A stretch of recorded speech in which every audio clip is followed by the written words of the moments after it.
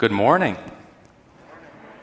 Welcome to Christ Church. My name is Peter Solaro, and I have the privilege of serving on the missions team here.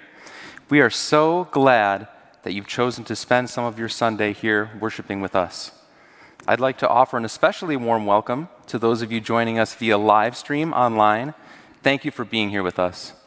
And if this is your first time, either online or in person, worshiping with us, I want you to know that you are heartily welcomed by the people of Christ Church and deeply loved by our Heavenly Father.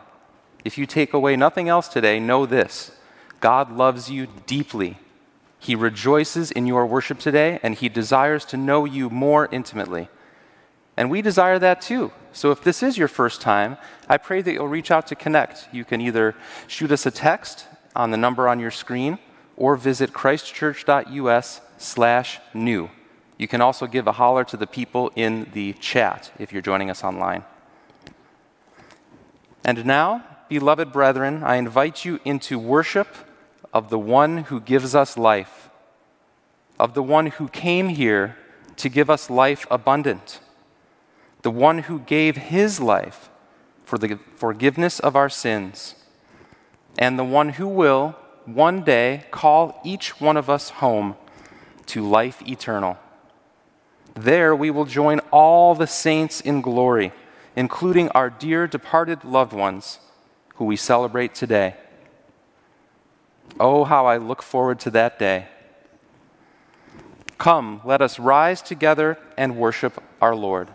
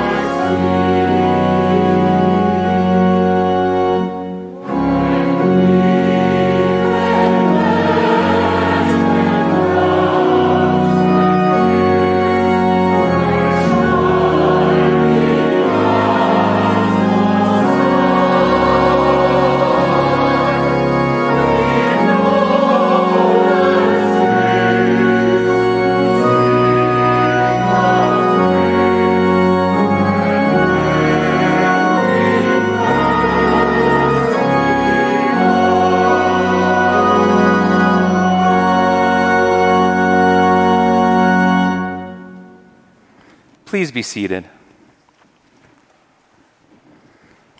Today, on All Saints' Day, we give thanks to God for those of our brethren who have gone home to be with the Lord over the last year. Both my mother and my grandmother are among them, and though my heart aches for the loss, I rejoice in the knowledge that they now bask with many of our loved ones in the warmth of God's radiant face. And I rejoice with gratitude for the love and care of this church community, those disciples who wrap each other so tenderly in prayer. In the care of the church, the bereaved experience Christ's love anew each day. Now, please join me in a responsive reading to celebrate our loved ones and give thanks for the blessing of their presence in our lives. Our great God, we gather this morning not alone, but with all the saints who worship in your presence. We gather with thanksgiving for the guidance of the Scriptures and your Holy Spirit. We gather with thanksgiving for the testimonies and wisdom of those who have gone before us in the faith. We thank you, God, for those who are gone from our touch, but who have left a legacy of faith in our lives. We thank you, God, for these faithful ones who now rest from their labors. We pause for a moment of silence now to remember the faithful.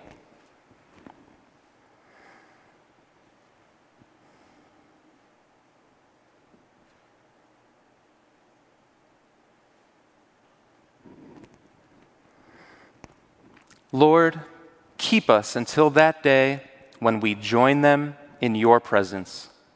Cause their witness to quicken us as we serve Jesus with the Church Universal. For it is truly with all the saints that we pray in Jesus' name. Gracious and holy God, we give you humble thanks for our creation and all the blessings of this life. Take our gifts, our talents, and our lives, and strengthen us to be your servants in the world. With each new day, rekindle the grace that is within us, and mold us to your purpose through Jesus Christ our Lord. Amen.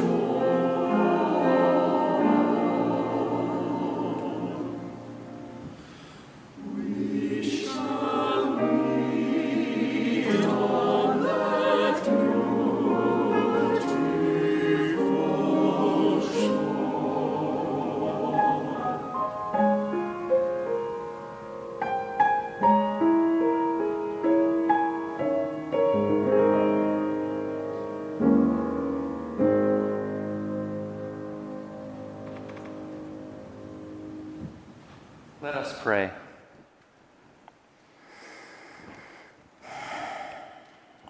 Lord, we come before you in deep gratitude for the marvelous mystery that is life on this earth.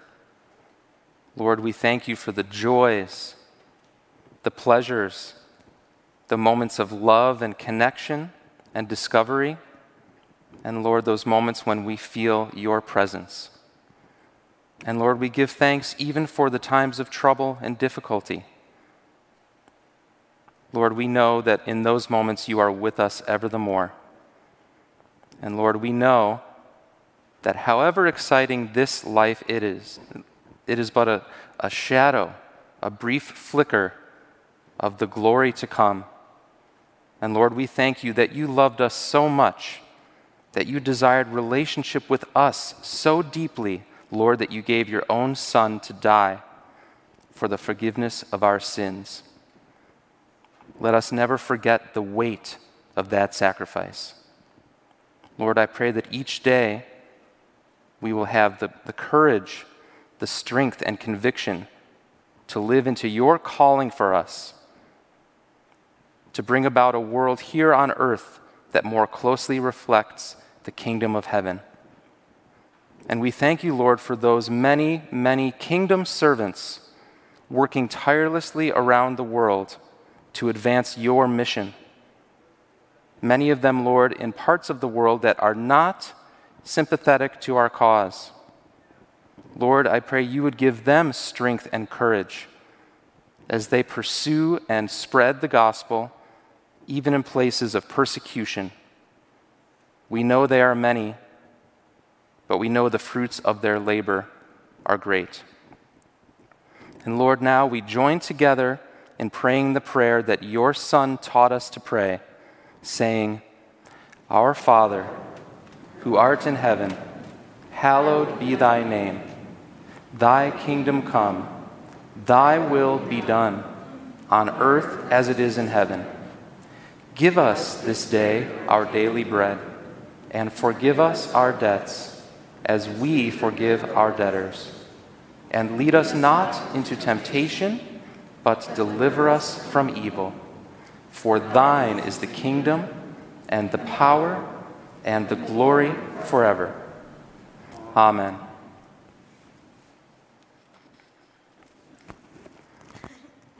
My grandfather was a Navy Seabee in World War II, and so Veterans Day holds a special place in my heart. And if you feel a similar reverence for that special day, I hope you'll join us next weekend online, Sunday at 3 p.m., for a rebroadcast of our 2019 Veterans Day concert, honoring our veterans. Uplifting, patriotic, and sacred selections will be presented by the 100-voice Christ Church Chancel Choir and Women's Ensemble, the internationally acclaimed Chicago Brass Band, and, of course, the esteemed Singing Men of Oak Brook. Friends, it's no secret that this has been a challenging season for us all. In addition to the pandemic, a tumultuous election cycle has added stress and anxiety to our days. With that in mind, many of you, prayer warriors, have asked how you can be praying for our community and country leading up to the election. I'm pleased to tell you that my friend and colleague, Pastor Dave Bianchin, has put together a prayer guide to help us draw closer to God this season, bringing him all our cares and concerns and seeking his direction in the days ahead. You can download this wonderful resource by visiting christchurch.us/pray. Before we return to worship this morning, I'd like to share a story with you about a girl named Tatiana. When Tatiana was a little girl, her mother was sentenced to over 100 months in prison, and she was traumatized. Left in her grandmother's care, Tatiana would pray each Christmas morning, Lord, I just want Mama to be here. Every missed birthday and holiday became another dent in the mother-daughter relationship. One Christmas, Tatiana stayed in her bedroom all day because she knew she couldn't celebrate with gifts like the other kids did.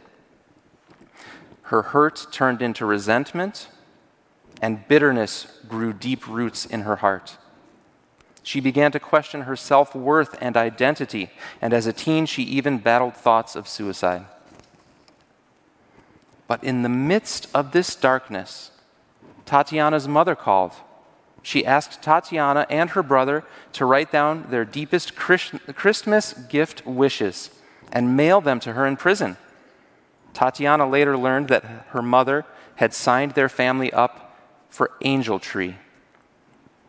You see, our mission partner here at Christ Church, Prison Fellowship, shares the love of Christ with prisoners and families. And during the holidays, Prison Fellowship's Angel Tree program connects children with their imprisoned parents through Christmas gifts. Every gift is delivered directly to a child, showing them that they have not been forgotten by their parent. If it hadn't been for Angel Tree, 15-year-old Tatiana may not have received anything at all that Christmas, let alone a gift from her mom. A smile spread across her face the moment she saw that Angel Tree gift tucked beneath the Christmas tree. For once, the feelings of abandonment began to melt away. Angel Tree helped mend our relationship, Tatiana said. Every time she signed us up, she let me know that she wasn't just thinking about herself that holiday. She was thinking about us too, and it made me feel loved and cared for.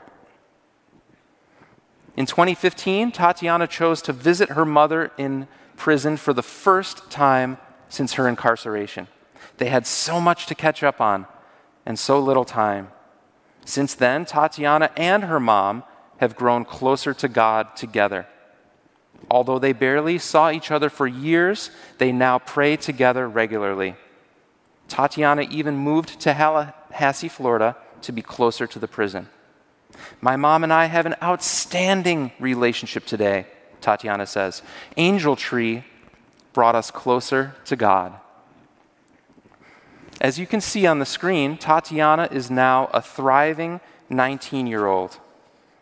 She is earning her associate degree and planning to complete her bachelor's in social work. What's more, she has gone on to create Daisy's Dollhouse, a mentoring program for youth with incarcerated parents named after her mother. Stories like Tatiana's demonstrate the transformation and restoration that are possible through Christ. And you and I can play a role in these stories too. This year, you can do it all safely from the comfort of home. Simply visit christchurch.us/angeltree before December 1st to purchase an Angel Tree gift. Each gift provides a child with a gift card, a personal message of love from the imprisoned parent, and age-appropriate gospel presentation. What's more, every Angel Tree family is given a free Bible in English or Spanish.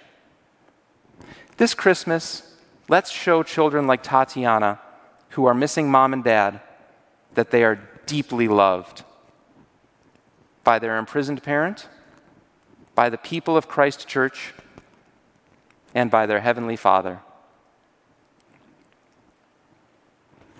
Friends, stories like these show us that God is changing lives through the work of our mission partners, Christ-centered organizations like Prison Fellowship and so many others.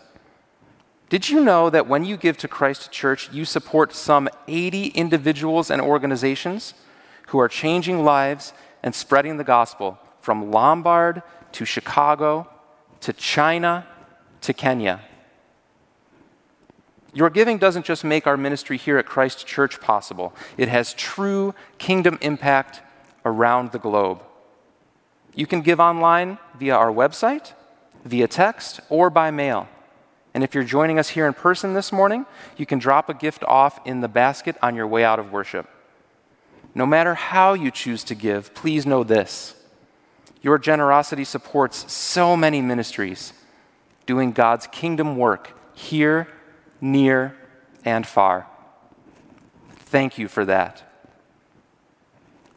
And now, let us join together in worship by offering God His tithes and our offerings.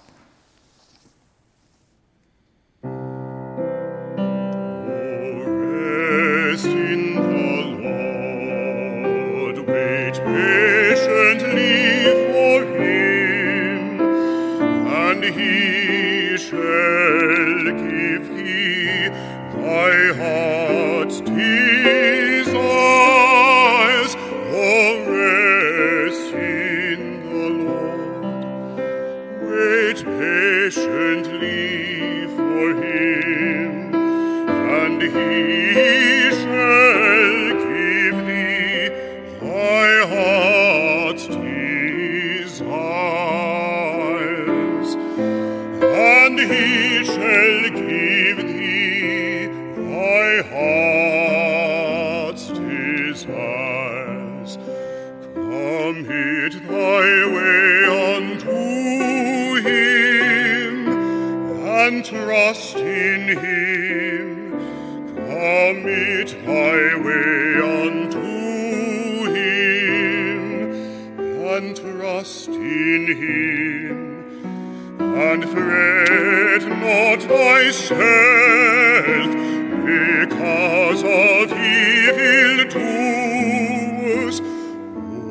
Rest in the Lord, wait patiently for Him. Wait patiently for Him. Oh, rest in the Lord. Wait patiently for Him, and He shall give thee thy heart's desires, and He shall give thee thy heart's desires, and He shall give thee thy heart's desires. Oh, rest in the Lord. Oh, rest in the Lord, and wait.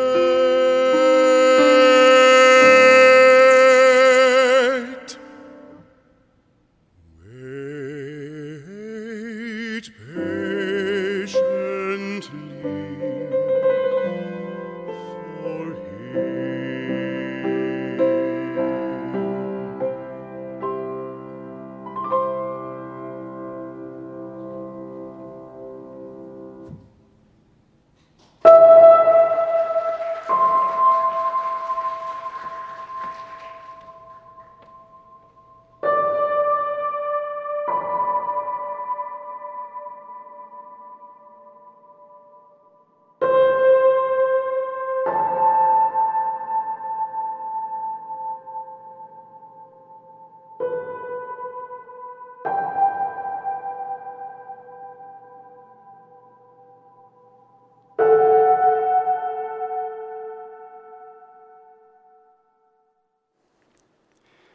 A very warm welcome to all of you who are joining us in person for worship here at our Butterfield and our Oak Brook campuses today, and also to all of you who are part of our online community. We're thrilled to have you in the circle with us.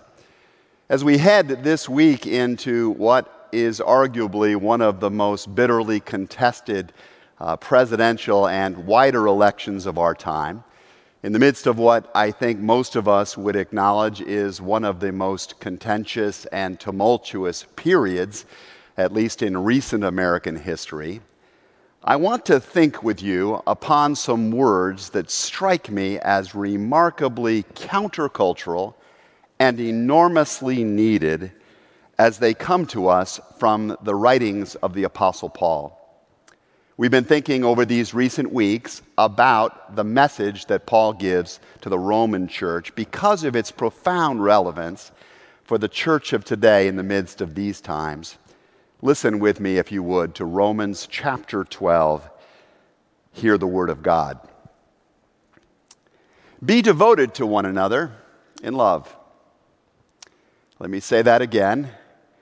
Be devoted to one another in love. Honor one another above yourselves. Share with the Lord's people who are in need. Practice hospitality. Rejoice with those who rejoice. Mourn with those who mourn. Live in harmony with one another. Do not be proud, but be willing to associate with people of low position. Do not be conceited. If you've been with us over these last 2 weeks, or might be willing to go back to our website and catch up on the messages that have gone before this one, then you will know that Paul in Romans chapter 12 is writing in order to remind the local church of its identity and its mission. Paul has been trying to speak to the church because it is in danger of forgetting its identity and its mission, as the church is tempted to be distracted in almost every age. Paul has been saying here that what makes the followers of Jesus really different, what allows them to be the kind of transforming salt and light that every single society needs, is that they will not be conformed to the pattern of this world. They will not be like just everyone else. They will not have their lives and their patterns and their ways of being aligned with the common modes of the cultures of their time. They will be countercultural people. They will, for example, I suggest, vote based on their sense of which candidate and which policies best align with not some earthly empire so much as with the kingdom of God, the heavenly kingdom that goes on forever. They are not primarily conformed to the left and the right, to the red and the blue, to this race and that other group of people, pattern of this world. Instead, they will value everyone, as we explored last week. They will have an uncommon ability to see the value of everyone because of the image of God in them and the gifts that they can bring to the whole. But here in this particular text we're looking at today, Paul turns up the dial further, and he makes it clear that the followers of Jesus won't just care for everyone, they will be champions of the good of everyone and for everyone. They will be people who demonstrate an exceptional kind of devotion, honor, sharing, hospitality, empathy, desire for harmony, and for association with other people. They will not be satisfied with merely pursuing their own good, no matter how many voices shout to them, urging them to care most about their own world, their own good, their own property and needs, but they will instead be ones who, as Paul says specifically, now to each one the manifestation of the Spirit is given for the common good. For the common good. I'd like to think with you today about that phrase, the common good, and what it would mean for you and me to be people who pursue that together. To appreciate how countercultural that particular calling is, you have to look no further than the very words that are most frequently spoken today.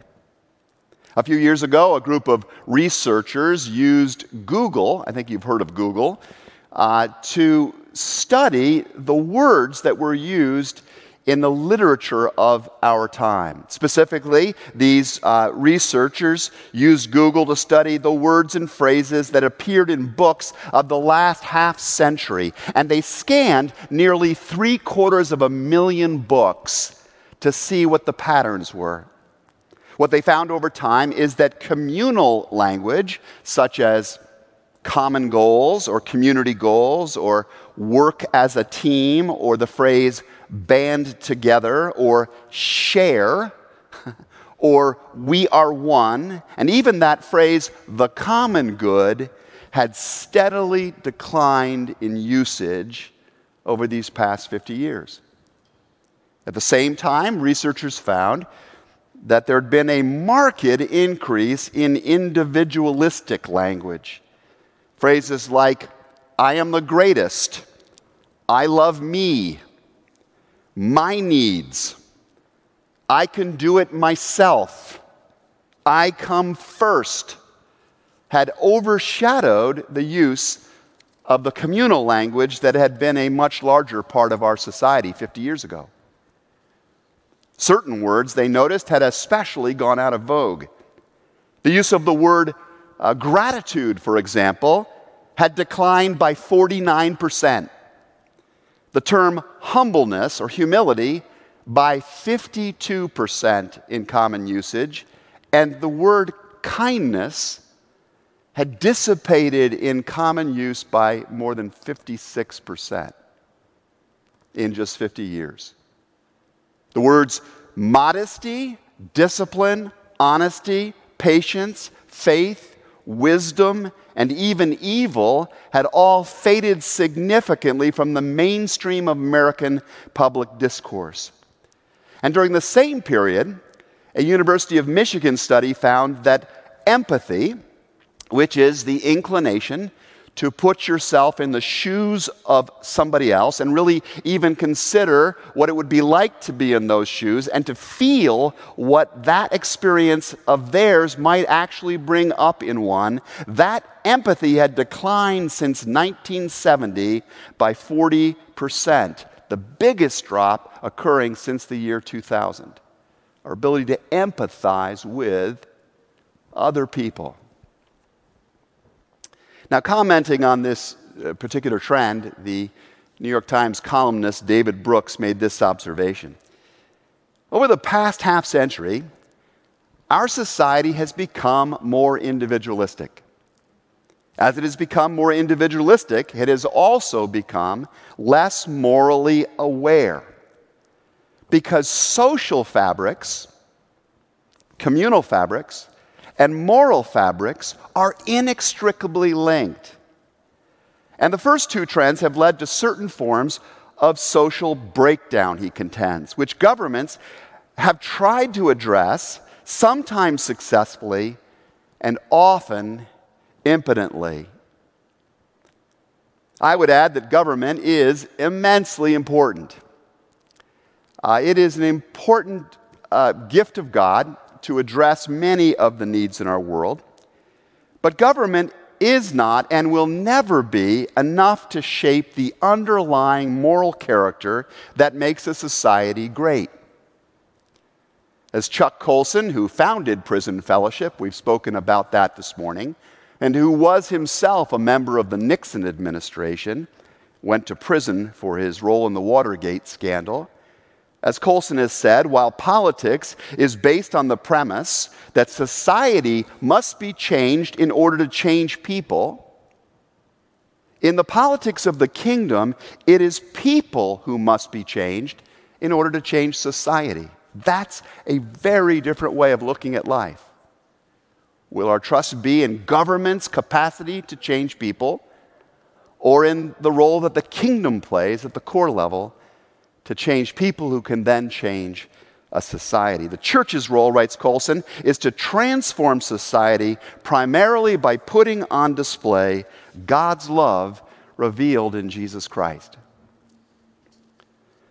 Now, I don't think it's an accident that these changes in language that Google and others are revealing, or these changes in moral frameworks, and even in our ability to feel for other people, that I don't think it's an accident that these things have happened at the same time and at about the same rate that local church attendance in the United States has declined. I think there's a linkage here, which is why I do not believe that as significant as this election this week is, some say it's the most important election in history. I do think it is important, I would say, and I pray that every single one of us will go out and exercise the freedom to vote this coming week. But as my friend Mike Woodruff recently said, the most important question is not really who we will install as president. the most important question will be who you and I will allow to be our king.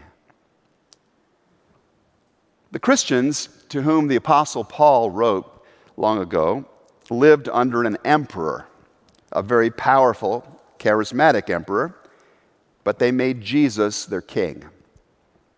They followed a king who they remembered had once been pouring himself out, teaching a crowd of thousands and thousands of people. And when it was lunchtime, his disciples said, "Hey, tell the people to get out of here, to go home, to fend for themselves." And Jesus said, "No. I want us to think about how we can help all 5,000 of these people get fed." The first Christians followed a king who, while thronged by admiring peasants, stopped to have lunch with Zacchaeus, who was a hated rich man,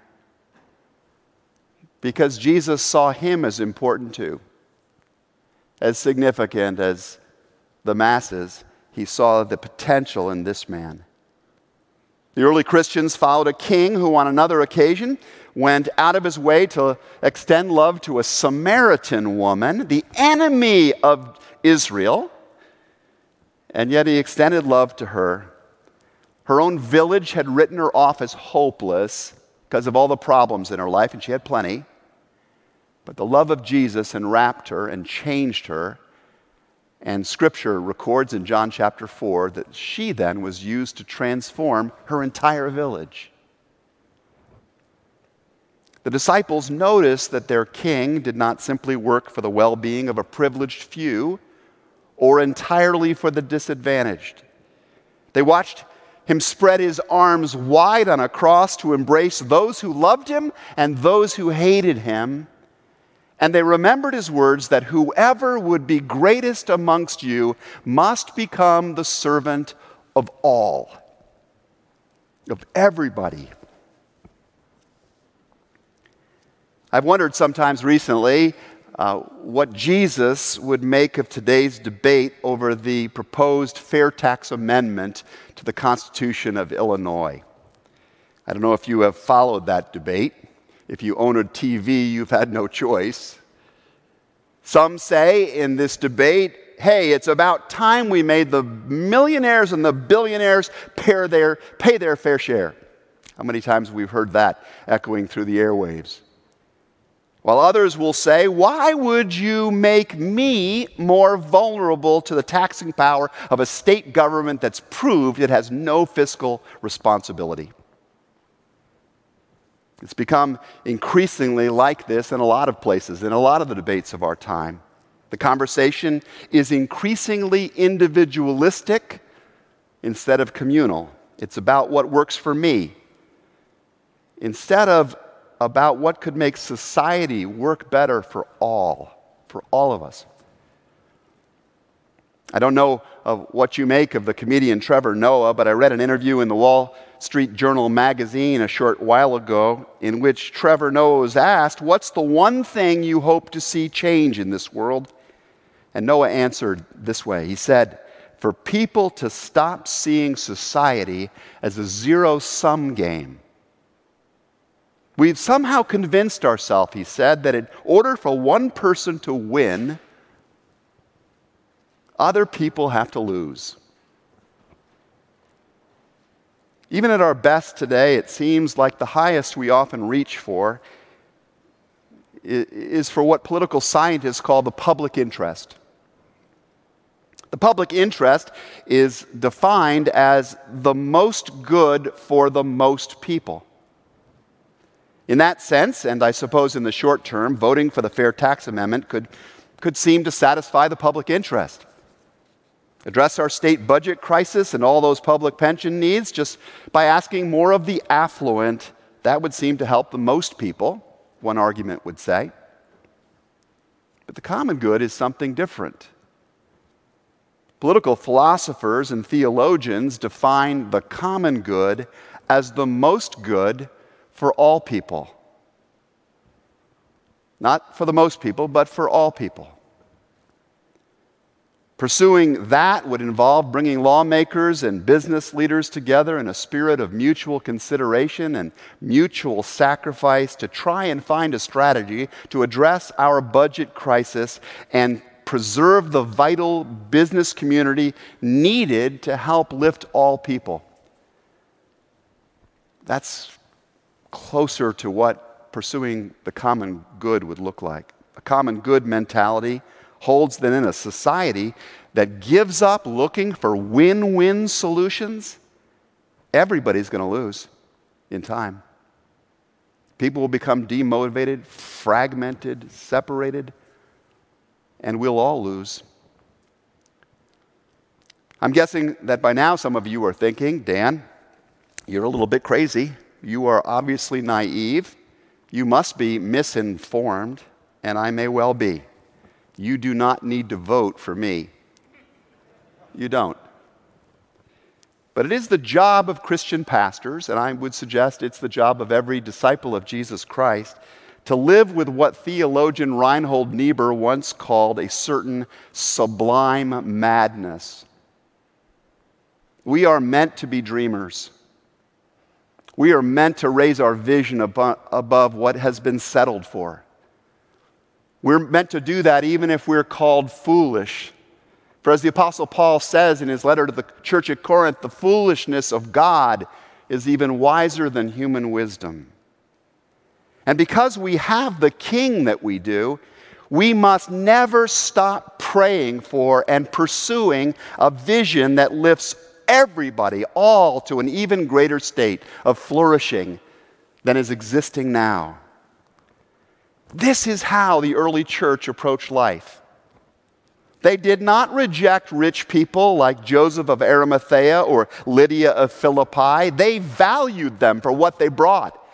And they inspired them to use those gifts in the most creative possible ways. They didn't ignore people like Lazarus because they were off in some neighborhood that was far away from them. The book of Acts, chapters 2 and 4, tells us that the early Christians were known for giving to others as they had real need.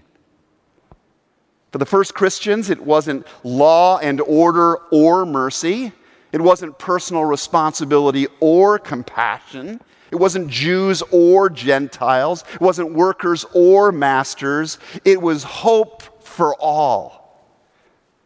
It was a vision of the common good that Jesus had inspired in them. And the Bible says that so beautiful was their way of life that, and I quote, they enjoyed the favor of all the people, and the Lord added to their number daily those who were being saved, those who were being transformed. And this little cell, this little band of brothers and sisters, God used to revolutionize Roman civilization. For all of its faults, and there have been many of them because we're human beings, the Church of Jesus Christ throughout history has kept alive the sublime madness that with the help of God we can achieve more of the common good. For example, in a famous encyclical in 1891, Pope Leo XIII wrote this, I quote, "The common good is the sum total of social conditions which allow people, either as groups or as individuals, to reach their fulfillment more easily or more fully. It is the sum total of conditions which allow people to reach their potential more fully and more easily." In this particular paper, written again, 1891, Leo outlines a vision that might seem very commonplace to us today, not something that he'd be incredibly impressed by, but only because it unleashed a revolution of thinking in his time that led to the world we have. We can only even think that this is normal because he created this new idea. He brought it back into common discourse, this vision of the common good. Leo spoke of the rights of workers to a fair wage and safe working conditions and even advocated for the formation of trade unions. But he also went out of his way to affirm the rights of property owners and the importance of free enterprise. He boldly opposed both socialism on the one side and laissez-faire capitalism on the other side. He believed, as St. Paul did, that love must be sincere, and for it to be sincere, we should hate what is evil about the extremes of these systems, and we should cling to what is good. As I argued in the first installment of this series, no party, no politician, no pastor, no person has all of the corner on good and evil. We have to constantly find ways to talk about what makes life work better for everyone. As we move to a close today, let me just say that other than trying to help us remember our roots as Christians, the main reason I have raised the topic of common good is for one very strategic reason. I don't think the outcome of Tuesday's elections will be the end of our conflicts. Do you? So how, as followers of King Jesus, can we be a creative voice in the midst of the mess? How are we going to do that? Well, here are two ideas, simple ones, courtesy of my friend Andy Crouch, with whom I serve on the Fuller Seminary Board. First, start some conversations with your family, your friends, your neighbors, the people that you bang heads with maybe, about the common good.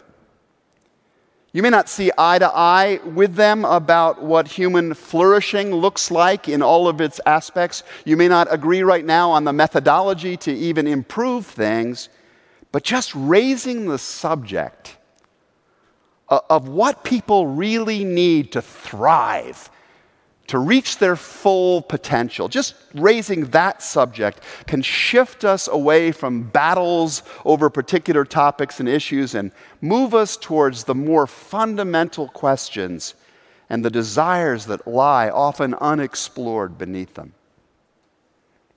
In a time when discussions between people with different convictions often end even before they begin, you've seen that, we need conversation starters.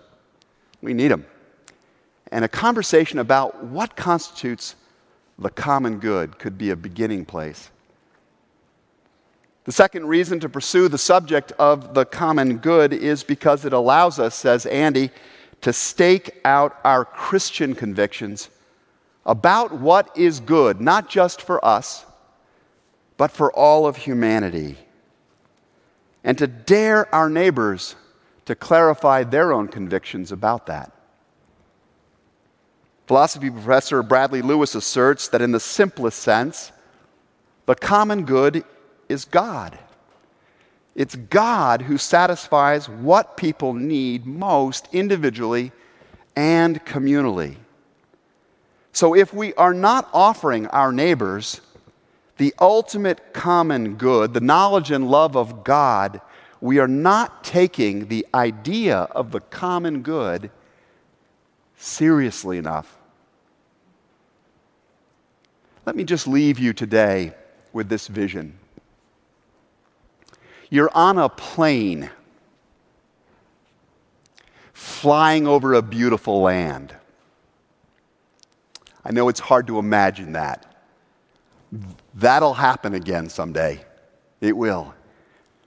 But just imagine yourself, you're in that plane and you're eating your peanuts with your head down. You're surrounded by all these strangers. There's tension in that plane because it's been a long time since any one of us on this flight felt really good about life. Things have gotten so hard. When all of a sudden somebody a few rows in front of you begins to sing. And they begin to sing out this song that sounds to your ears really quite strange, but also somehow familiar. It begins with these repeated intonations in a language that you don't really know. Is that Swahili, you wonder? But before you can even answer the question, another voice across the aisle has joined in. And this one is syncopated now with the other voice, but it is in perfect pitch, you notice.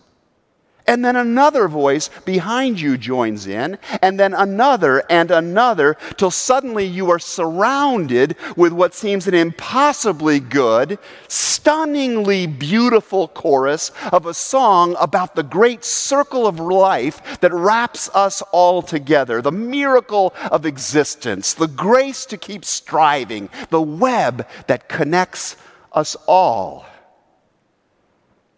And in a moment, you and just about every other passenger in the plane are tapping your feet and you're singing along, and a group of silent strangers has been transformed into a choir of hope in the middle of the air. That's what happened on March the 14th, or 31st, 2014, when a group of passengers on Virgin Australia Flight 970 found themselves in the midst of a flash mob choir, courtesy of the Australian cast of Disney's The Lion King. You can see it on video. That is something of what I hope happens in the days following November 3rd, no matter how this election turns out. I pray that you and I will lift up the song, will lift up the tune of hope that the early church sang. As Matt Woodley remarks, there may not be a lot we can do to steer the plane. There may not be a lot we can do to ensure a perfectly safe or smooth landing, but we can sing the song. We can be united and joyful in our song, the song of God's desire to lead us to the common good, which, above all else, means to bring us back to Himself. Please pray with me.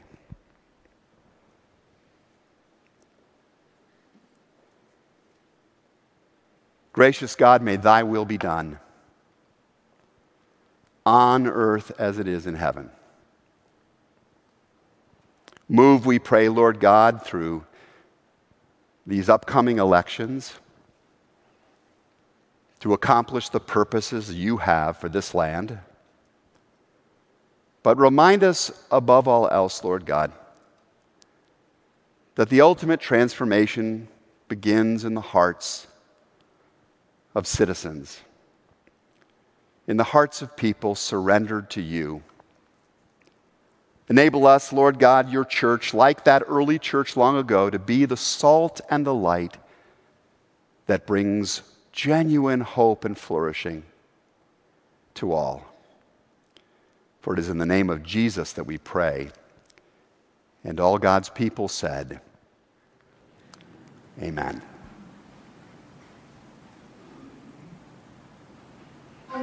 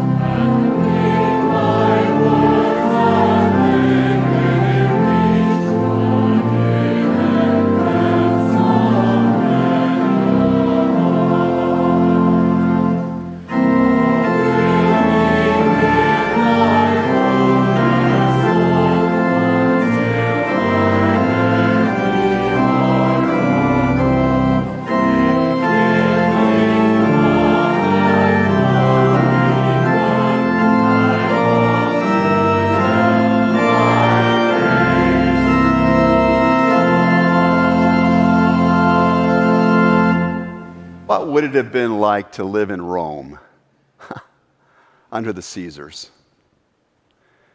To see a society ravaged in so many ways by disparities, chasing after idols, bitterly struggling for power in so many places. What would it have been like to be a Christian in the first century? You know, because you live in that new first century.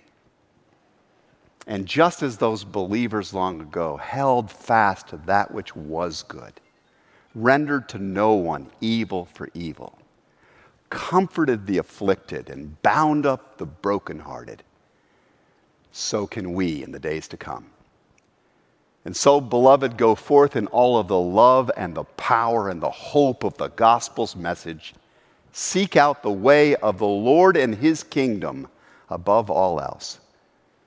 And may the blessings of God Almighty, the Father and Son and Holy Spirit, descend upon you, remain within you, work out through you until we meet again.